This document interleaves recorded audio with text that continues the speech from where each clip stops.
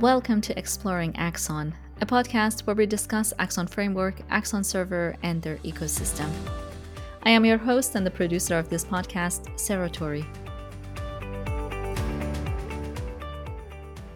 In this episode, I spoke with my guest, Frederic Bouvet, a software engineer who has been working with CQRS, DDD, and event sourcing patterns for the better part of his career as a software developer.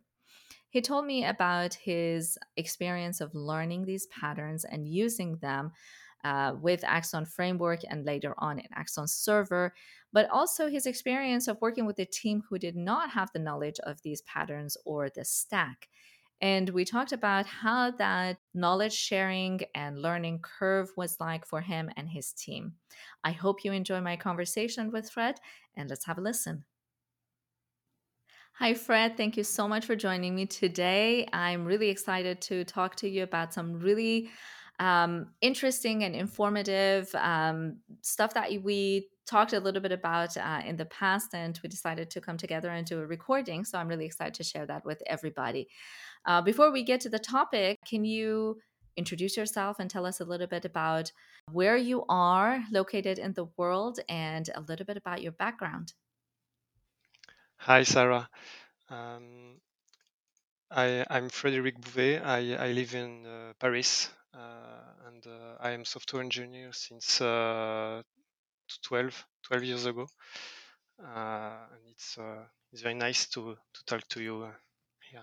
Awesome. I'm really excited. So, you said you've been working as a software engineer for the past 12 years. And I know for the majority of this, you've been working with some would call it modern systems and modern applications. So, that's really exciting to hear about your experience since you were introduced to some of these patterns that we're going to talk about a little bit early on to see how your um, experience evolved during these past 12 years and what got you interested in some of these patterns. So, tell me a little bit about the project that you're working on at the moment, though. Let's discuss that a little bit. Is it a monolith? Is it an old system? Or is it a system of microservices? Can you give me a little bit of background on that? Here, I work at SlimPay. It's a payment company. I'm in charge of migrating a monolith to a CQRS microservice architecture with event sourcing. This monolith is very old, over 10 years old, and the code is in spaghetti. The main idea Nice. is we identify the different business domain. For each of them, we're going to isolate it and take it out within a microservice. The monolith will gradually be reduced. It's a monolith throttling strategy. Ah, gotcha. Okay. I love that the spaghetti. It's a spaghetti mess, and I'm sure that's everybody's favorite, right? To have a spaghetti mess of a code. So you did mention a couple of things that I want to go a little bit deeper into. You did mention CQRS and event sourcing and microservices. So let's talk a little bit about those.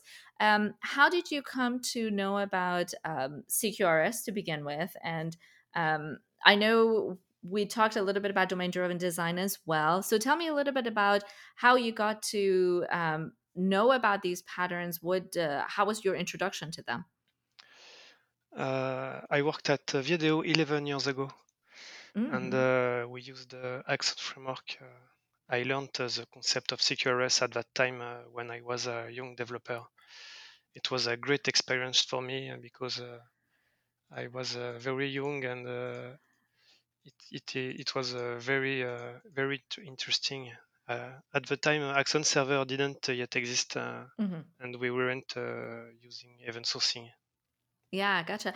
So that's really interesting because you mentioned a few minutes ago that you've been working as a software engineer for the past 12 years, and 11 out of those 12 years you've been working with CQRS and Axon Framework for that matter, which at that time was a very young. Axon Framework was very young as well. So Yes. you kind of grew up together, which is great.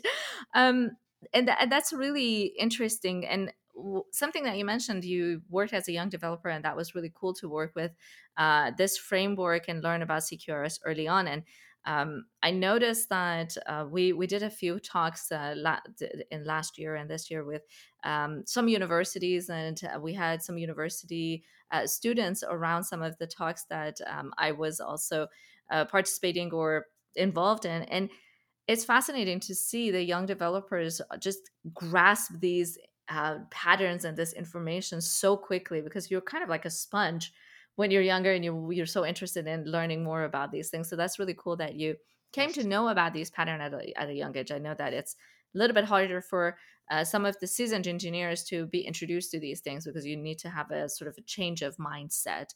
So that's really cool that you were introduced to them early on. So now, did you, and you also mentioned with the Axon framework, so did you learn CQRS through working with Axon framework specifically? Yes and no. The framework provides the technical building blocks and make the developer's life easier. Mhm. By learning how it works, you understand the concept. It's much easier than starting out with nothing.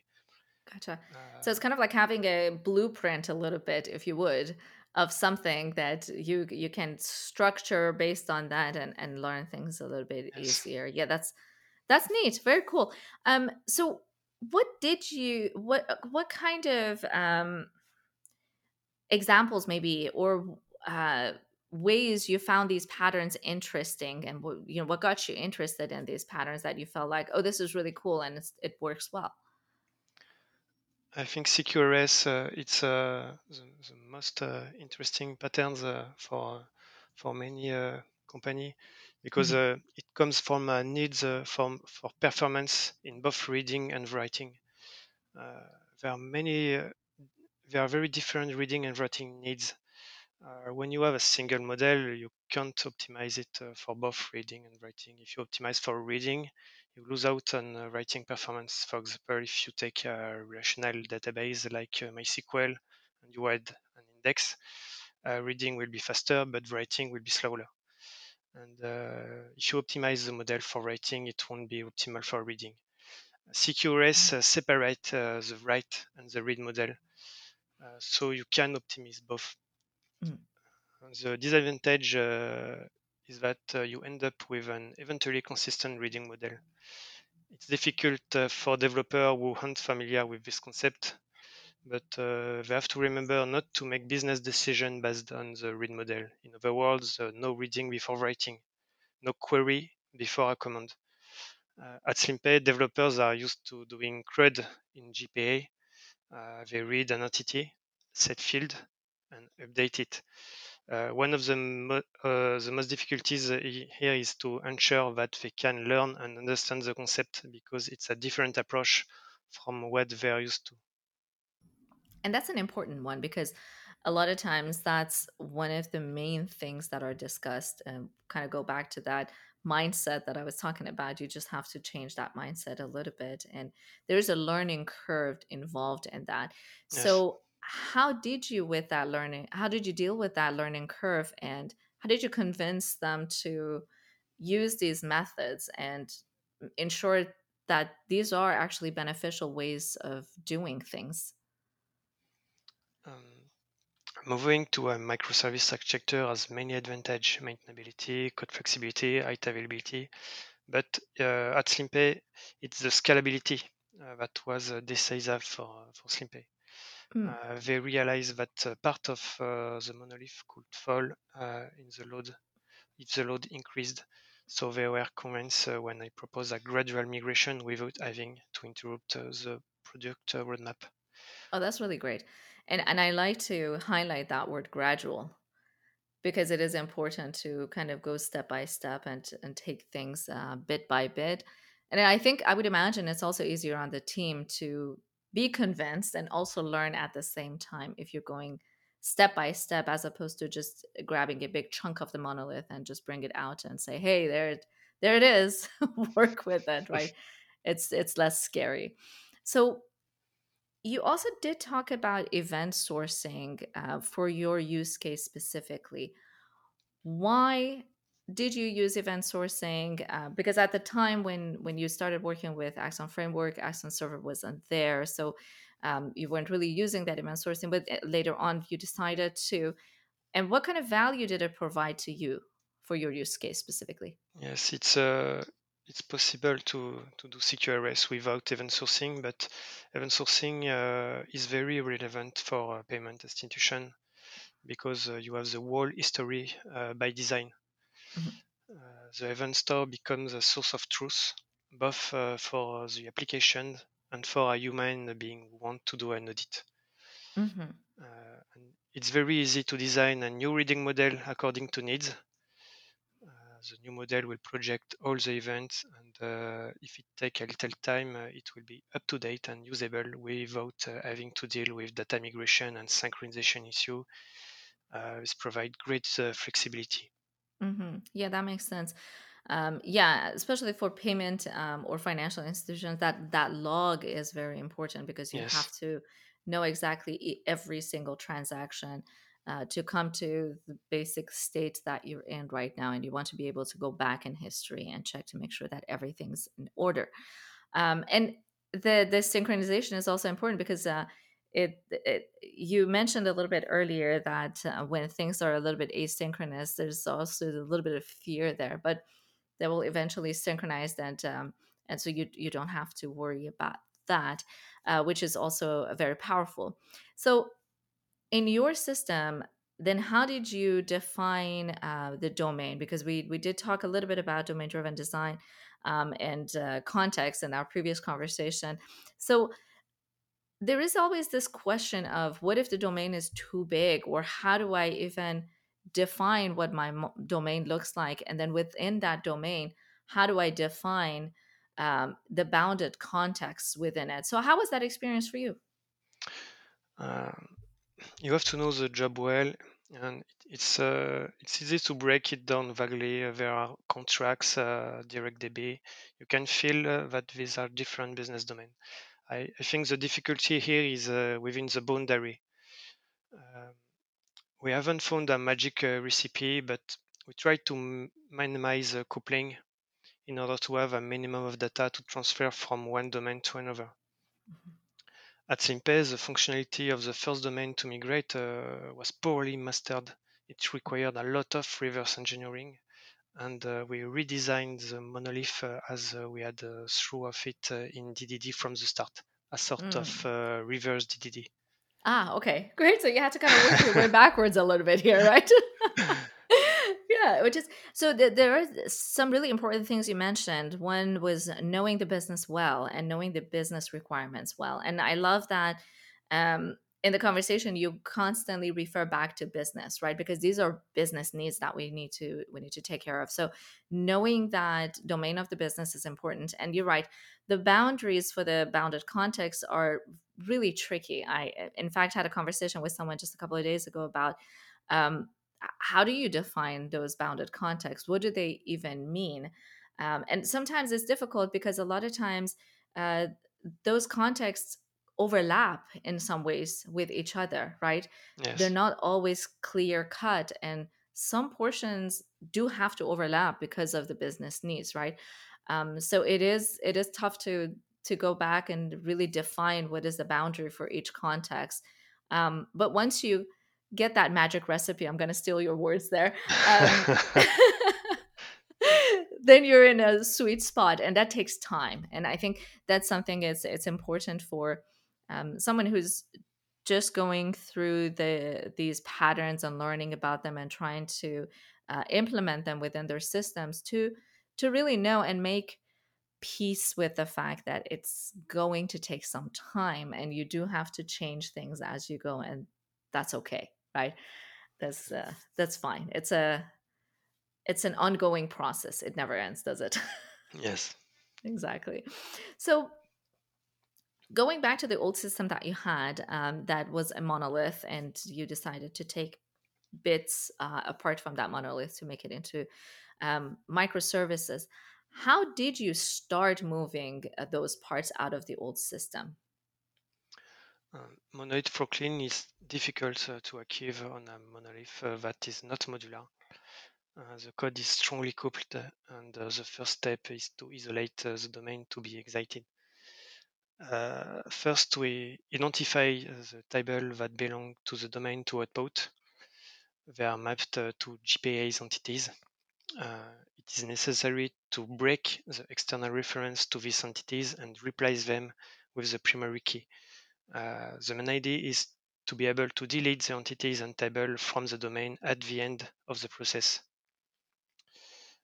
Once the reference to the entities are deleted, we must make an inventory of the SQL queries, which use join on this table with table outside the domain. This join must be undone when possible.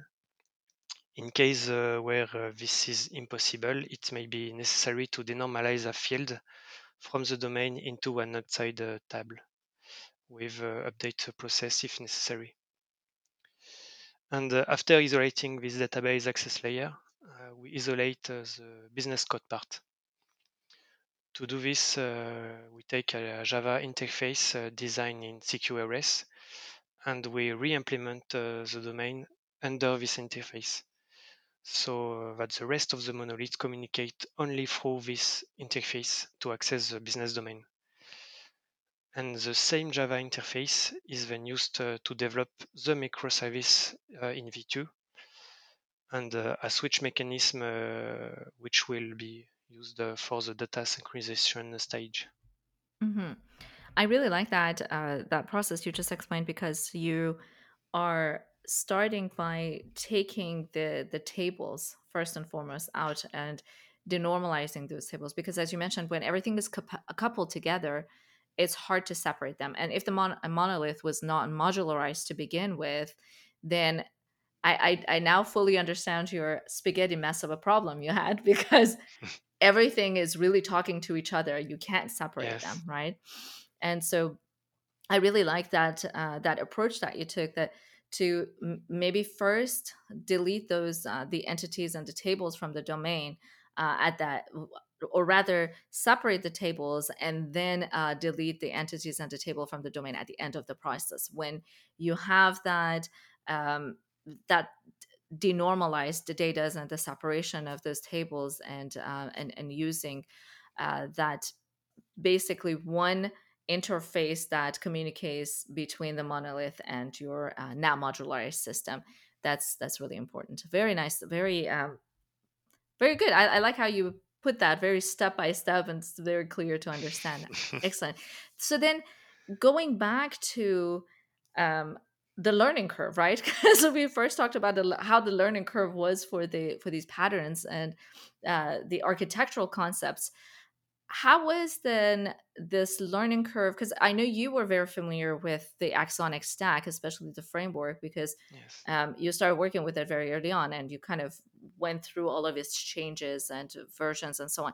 But how was it for the team? How did you kind of help them learn about the patterns, but also about the stack?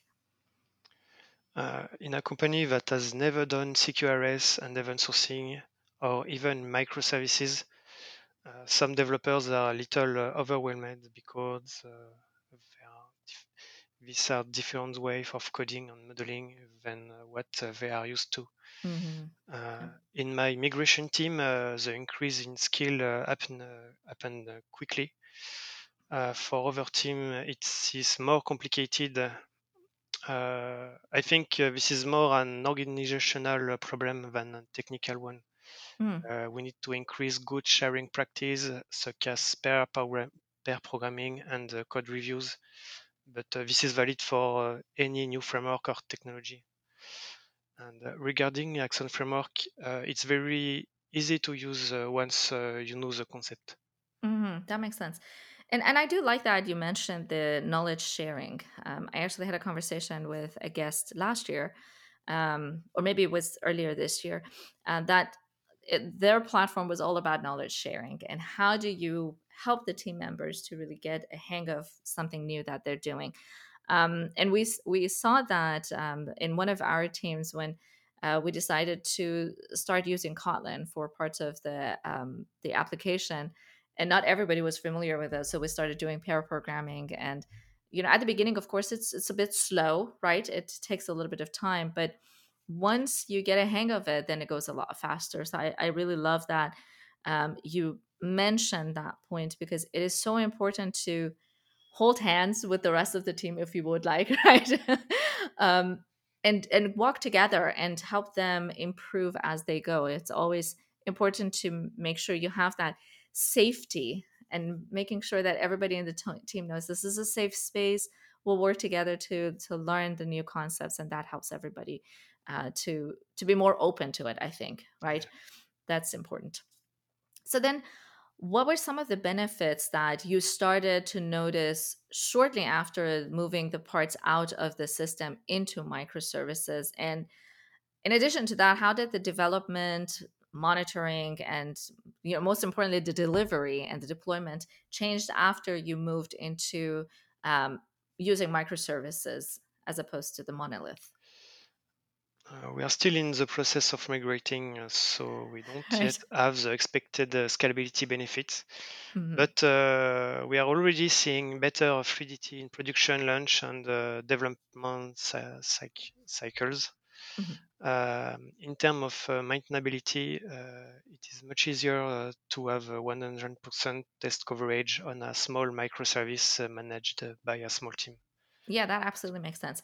And I think with something that you mentioned with the so you're not fully in production, so you haven't seen all of the benefits that it can provide. But as far as the fluidity in production and launches and development cycles, you're right, because when you're dealing with a smaller system, you don't have to worry about all the moving parts, right? You just have to worry about that one system. And one thing that is important also with regards to deployment is you can deploy each microservice by itself. You don't have to deploy everything together, and Yes. that's something that I hear a lot as a benefit, because you just deploy as needed, right? If you're updating something in one of the services, you just deploy it. You don't have to worry about everything else. Whereas with the monolith, you do have to really make sure that all of your ducks are in a row, so to speak, before you start deploying. And one thing that somebody mentioned to me just a short while ago is that they were using a system that needed at least 2 weeks before they could deploy, because it was a big monolith. Everything had to be Yeah. in order. Tests had to be run and make sure everything passed, and then they could deploy. Whereas once they started using the microservices and using more modularized systems, they noticed that the deployments are almost instantaneous, because you don't have to wait. The tests are passing a lot quicker. Systems are smaller, so you can do as needed. So going back a little bit to some of these benefits, did you notice any costs that were reduced by moving into microservices? Concerning cost, we gain in maintainability and therefore in development cost, Mhm. but it's difficult to evaluate. Yeah, sure. Yeah. Uh, there are additional infrastructure cost, Yeah, of because course. each microservice has a separate database for its query model, Mhm. and each microservice is deployed in 3 instances. Mhm. On the other hand, we have gained in height, availability, and resilience. Mhm. Uh, it's very satisfying to turn off a database and see that the microservice continue to run in write, Yeah. and and that when the database come back, it update. It's Yeah, that is definitely satisfying, I very guess. nice. Of course. So, in terms of the cost, then, when we're looking at maybe the bills that arrive by using various services, you may see a higher cost at the beginning. Initially, you may see a higher cost Yes, because, yeah, you are using more services and databases and so on. But when you're looking at the cost of your developers, that cost may go down, because you need, for instance, less developers who know everything in the system, right? They can just work on smaller systems, and then you may need two developers to develop a whole system as opposed to 20 of them, right? And on top of that, you're seeing results a lot faster. So if you have a product that has to do with um, more frequent updates and upgrades and things like that, you can get those out into production a lot faster, and you can do those updates and upgrades a lot more frequently. So you may see some benefits added there. So yeah, it's a tough question. It's tough to gauge that all the time, right? But that satisfaction at the end, it just, I feel like that just is so wonderful, and it's such a value to a lot of developers that it's just like, yeah, that just for that, it's worth it for sure. Yes. Wonderful. Um, yeah, this is really, really amazing. And your experience in the more over the decade that you've worked both with the framework and also in these patterns is really fantastic to see. And that you're sharing it with new team members and new teams and so on. That's really wonderful. And I really appreciate you sharing that. And I appreciate you giving us a breakdown of the steps even that you've taken to go from a monolith into a microservices. So really appreciate the knowledge sharing here on our end as well. I know you're moving to some other exciting adventures next year, so I really wish you the best, and I can't wait to come back and have another sit down with you and Thank you. talk more about some of your new findings. Really looking forward to that. Anything else you'd like to add, Fred? Or No, just thank you. It was very nice to speak to you. of course, yes, same for you. It was a pleasure. Thank you again for sharing that, and I hope we talk again soon. Have a great day. I hope you benefited from my talk with Fred. Please join me next time when I speak with other amazing guests with wonderful topics. Until then, have a great time and happy coding.